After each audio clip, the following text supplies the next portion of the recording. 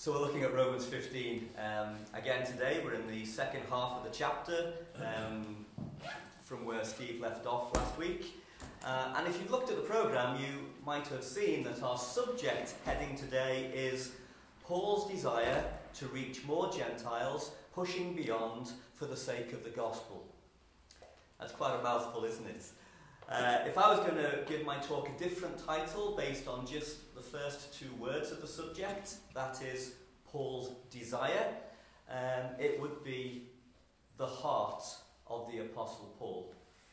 That's where I'd like to focus on today, because there is nothing more important in your life and mine to God than our hearts. We can see an example of that in the Old Testament, can't we? The famous example of David. On the outside, he was a good-looking guy, as it says in 1 Samuel 16.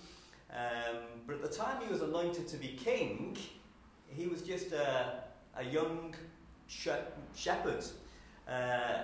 He didn't look like someone worthy of becoming the king of Israel. But what did God say about him? It's recorded in Acts 13 that God testified concerning him, "I have found David, son of Jesse, a man after my own heart. He will do everything I want him to do." So although his outward appearance wasn't half bad, it still was his heart that was the most important thing to God. As God said to Samuel just before he anointed David, the Lord does not look at the things that people look at. People look at the outward appearance, but the Lord looks at the hearts. Now let's think about Paul. Was he another good-looking, talented guy? Was he the kind of person that people wanted to be like? Probably not. In 2 Corinthians 10, Paul reflected on what people had said about him, saying that, or he wrote saying that people said his letters were weighty and forceful, but in person he was unimpressive and his speaking amounted to nothing. We live in a world which is obsessed with image and self-image, don't we? How people are seen by society and how people see themselves seems to be all important. But the Lord, he doesn't care about what we look like on the outside, and he doesn't care about how many likes we have on our social media and so on. He cares about what we are on the inside. He looks at our hearts. And when we consider the life of Paul, we could easily imagine God saying the same thing about Paul as he said about David. We could imagine God saying, "I have found Paul, a man after my own heart. He will do everything that I want him to do."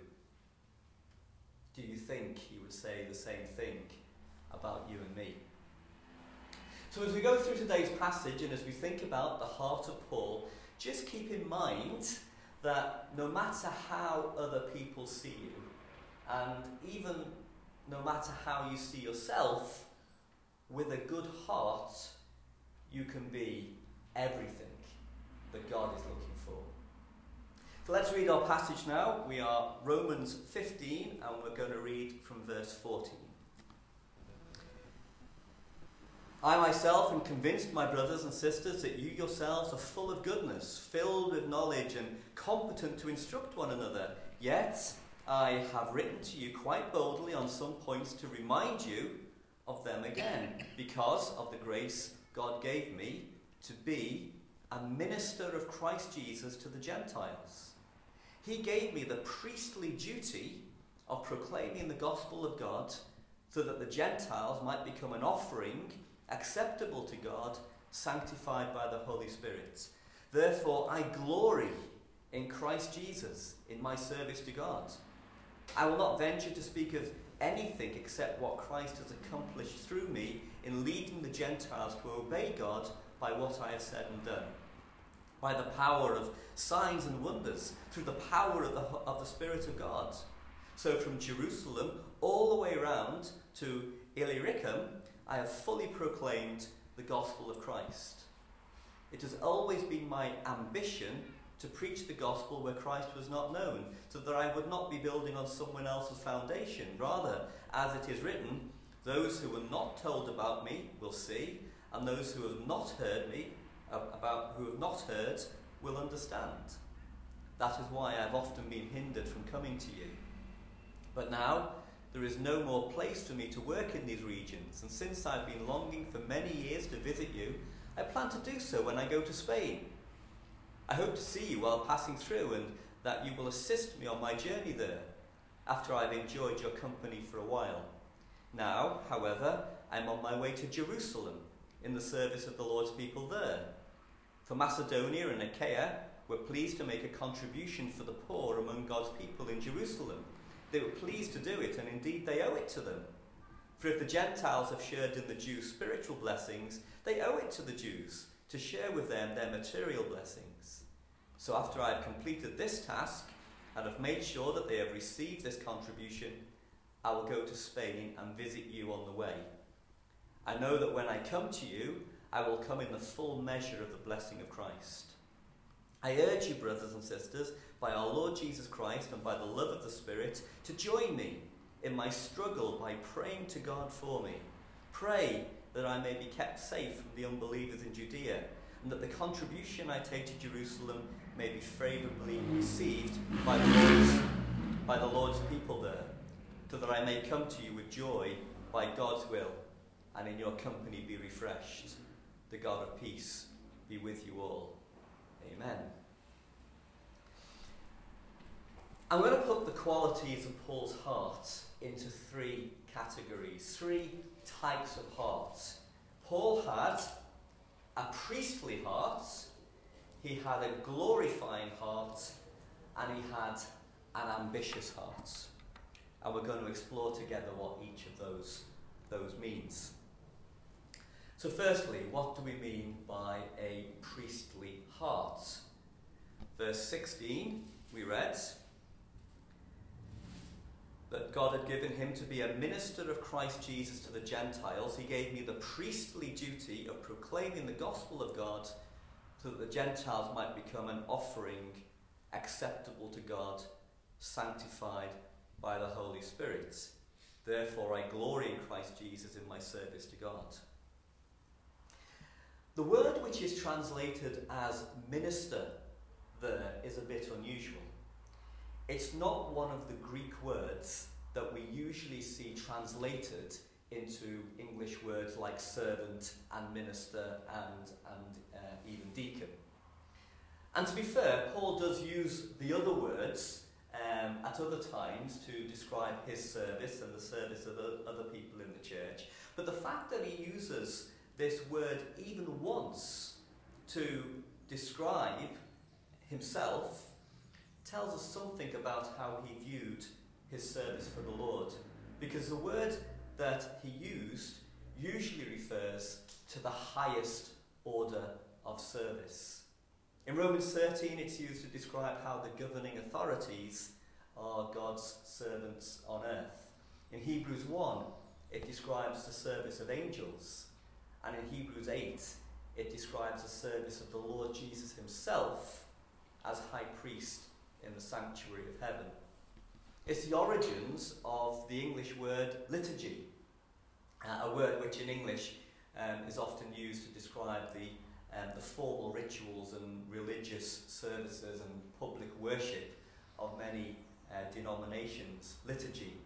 And I think the point here is that in Paul's heart, he saw everything that he did as a sacred act of worship, as part of his priestly duty. And we know that his life as a Christian was often rough and grubby. He had long journeys, prison cells. He was often threatened and beaten up, rejected by the Jews and even by many in the church community. But despite all those hardships, he saw himself as a priest in the temple, performing priestly duties, finely dressed in priestly robes. He saw the results of his preaching as like him offering up the souls of believers as an offering acceptable to God. You know, it's often said that how we view ourselves determines how we live our lives.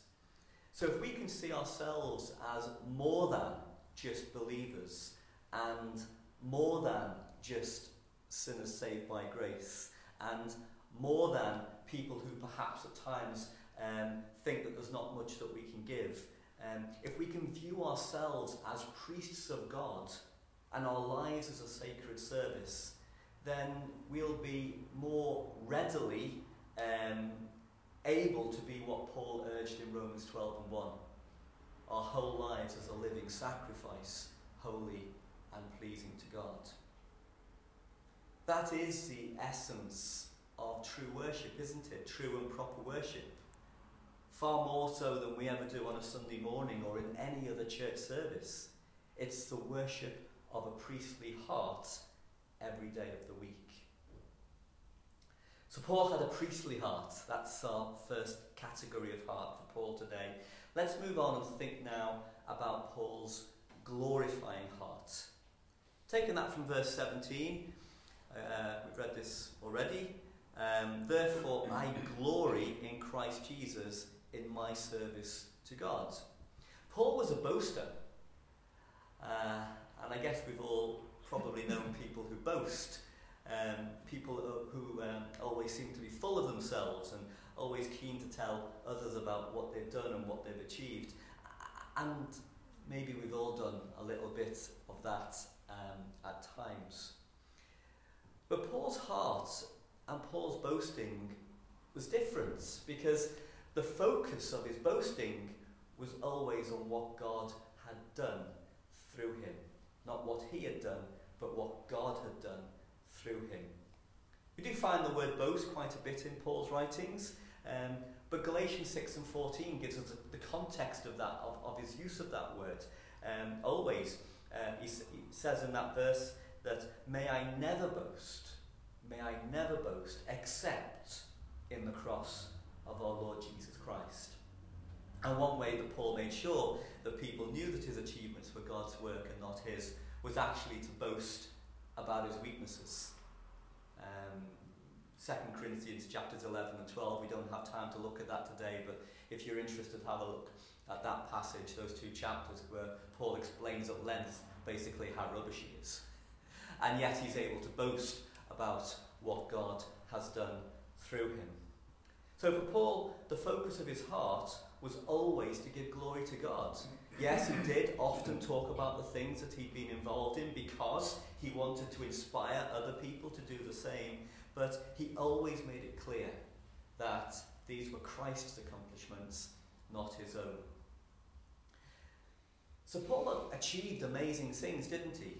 Not bad for a slightly odd-looking guy who was better at writing than speaking and who had a somewhat tainted history in that he was someone who persecuted the church, and he wasn't even regarded as a proper apostle by many people because he hadn't been with the Lord in the same way that the first apostles had been.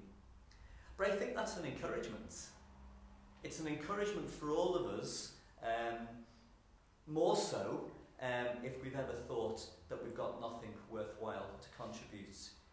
You don't have to sound and look like a somebody to be great in God's sight. If we let God work through us, and if we give all the credit, all the glory to God, he can do amazing things with our lives. Our lives might not be amazing by the world's standards, but like the proverbial pebble dropped in a pond, God's work through us, even in the smallest of things, can become that ripple that goes out throughout the whole of the world, and certainly down to future generations. And that brings me to verse 20, and the third category of Paul's heart, Paul's ambition. He had the ambition to do amazing things for God. He had an ambitious heart. Ambition is one of those things, I think, which can drive someone to achieve whatever they want to achieve. Whether we view that ambition as a positive or a negative thing, I think depends on what we're trying to achieve and why. And we might also take into account the cost of that ambition. What things did a person sacrifice in order to get what they want? I think we can say, when we consider the immense value of Paul's work, down through the centuries and to us today as we study his writings, like on occasions like now, that his ambition was definitely worth his sacrifices, wasn't it? Paul's ambition, what was in his heart, was very clear and specific.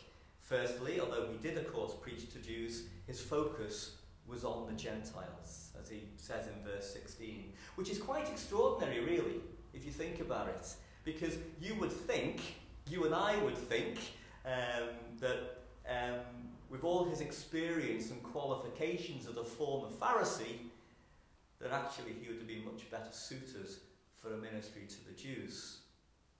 But then again, maybe it was because with all his Jewish credentials, he was much more effective at persuading Jewish Christians that the Gentiles should be accepted on equal terms, which of course is what an awful lot of what Paul's been writing to the Romans about, and that we've been looking at through our study over the last few months. Whatever the reason, we don't doubt that Paul was the right man for the job, do we? Because it was God who chose him and appointed him to that task. So Paul was called to a ministry to the Gentiles, but Paul went further, didn't he? He didn't just do the work that God had given him to do. He was ambitious in it. He wasn't content just to preach to Gentiles in local towns and villages. His ambition was to take the gospel to the whole world. He wanted to take it to places where the gospel had never been heard before. Verse 20, I think we saw that, didn't we? It has always been my ambition to preach the gospel where Christ was not known, so that I would not be building on someone else's foundation. He wanted to take the gospel to the ends of the earth.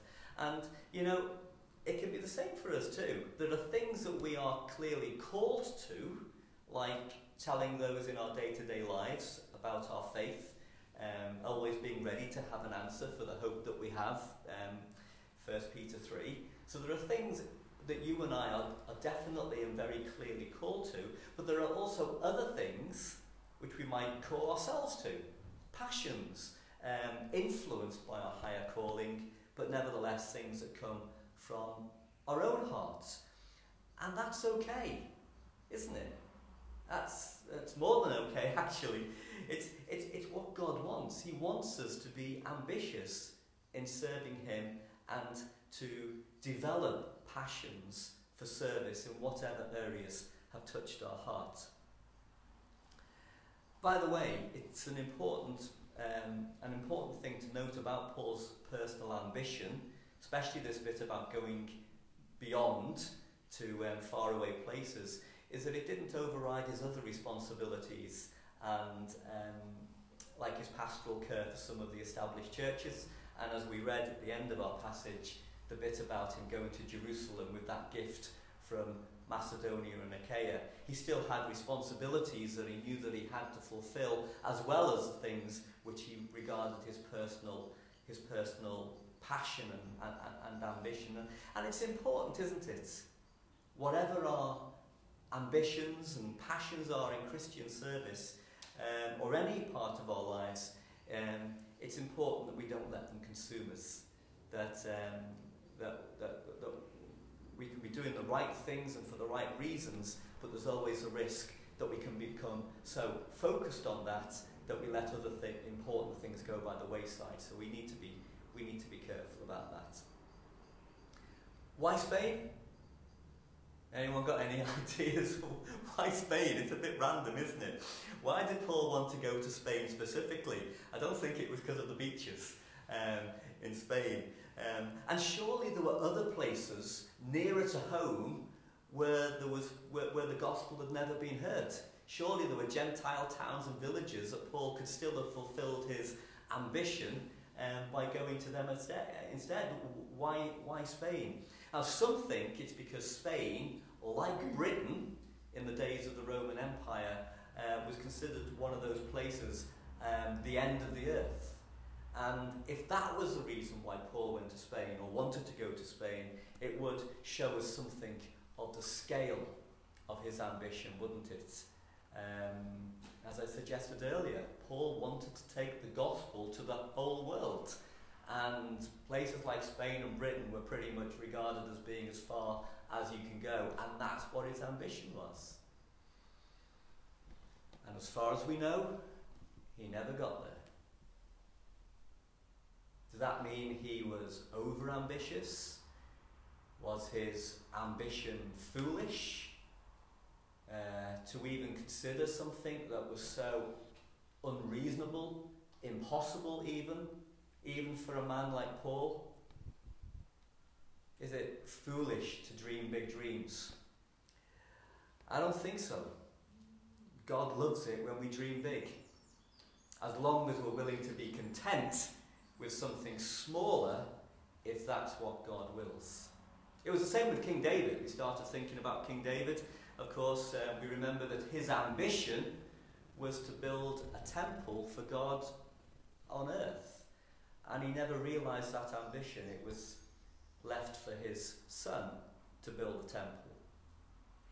And likewise, maybe it was God's will for someone else to take the gospel to Spain and other parts of the world. Someone maybe who had been reached by Paul's preaching and converted through Paul's preaching when he was reaching the Gentiles nearer to home. To God, I think the value of a dream that's ambitious isn't necessarily in the achievement of the goal, because that's God's work anyway, isn't it? It's in the quality of heart that sets out to achieve something and the way we behave along the way. And let's also remember that neither does God measure the scale of our ambitions in the same way that the world does. For some, a big ambition, even in Christian service, might be to preach to a stadium full of people like Billy Graham did, or something else with great impact. But there are also ambitions which we might consider too modest to be called ambitions. Like the ambition that Paul refers to and describes it as an ambition in 1 Thessalonians 4. And there we read about the ambition to just work hard and live a quiet life. There are all sorts of ways that we can be ambitious for God. What's your ambition? What's my ambition? There are other things in this passage that we could have talked about. Certainly the bits that we touched on about the importance of financial support for the Lord's work and the Lord's people in other parts. We see a great example of that. We also see something where I could have put another category of heart actually for Paul, his prayerful heart. He certainly recognised the value of prayer and asking the Christians in Rome to join him in his struggle by praying for him. So we could have got into all of that, but I've chosen not to do that today. I just wanted to focus on what comes out to me most strongly from this passage, which is a little portrait of Paul's heart. And I think the challenge for us to go away with today, if we want a challenge, is just to consider how we measure up in our own hearts against the example that we've been given. So, to summarise, firstly, Paul had a heart which saw everything that he did as something for the Lord, even the most mundane things, and he saw it all as a solemn, sacred, priestly duty. And we are all priests, aren't we? We know that. We're called to the highest order of holy service, and that should affect how we see ourselves, and it should affect everything that we do in our day-to-day lives, not just when we come to church. Secondly, Paul also had a heart which glorified God. Despite all his achievements, in everything he gave God the glory.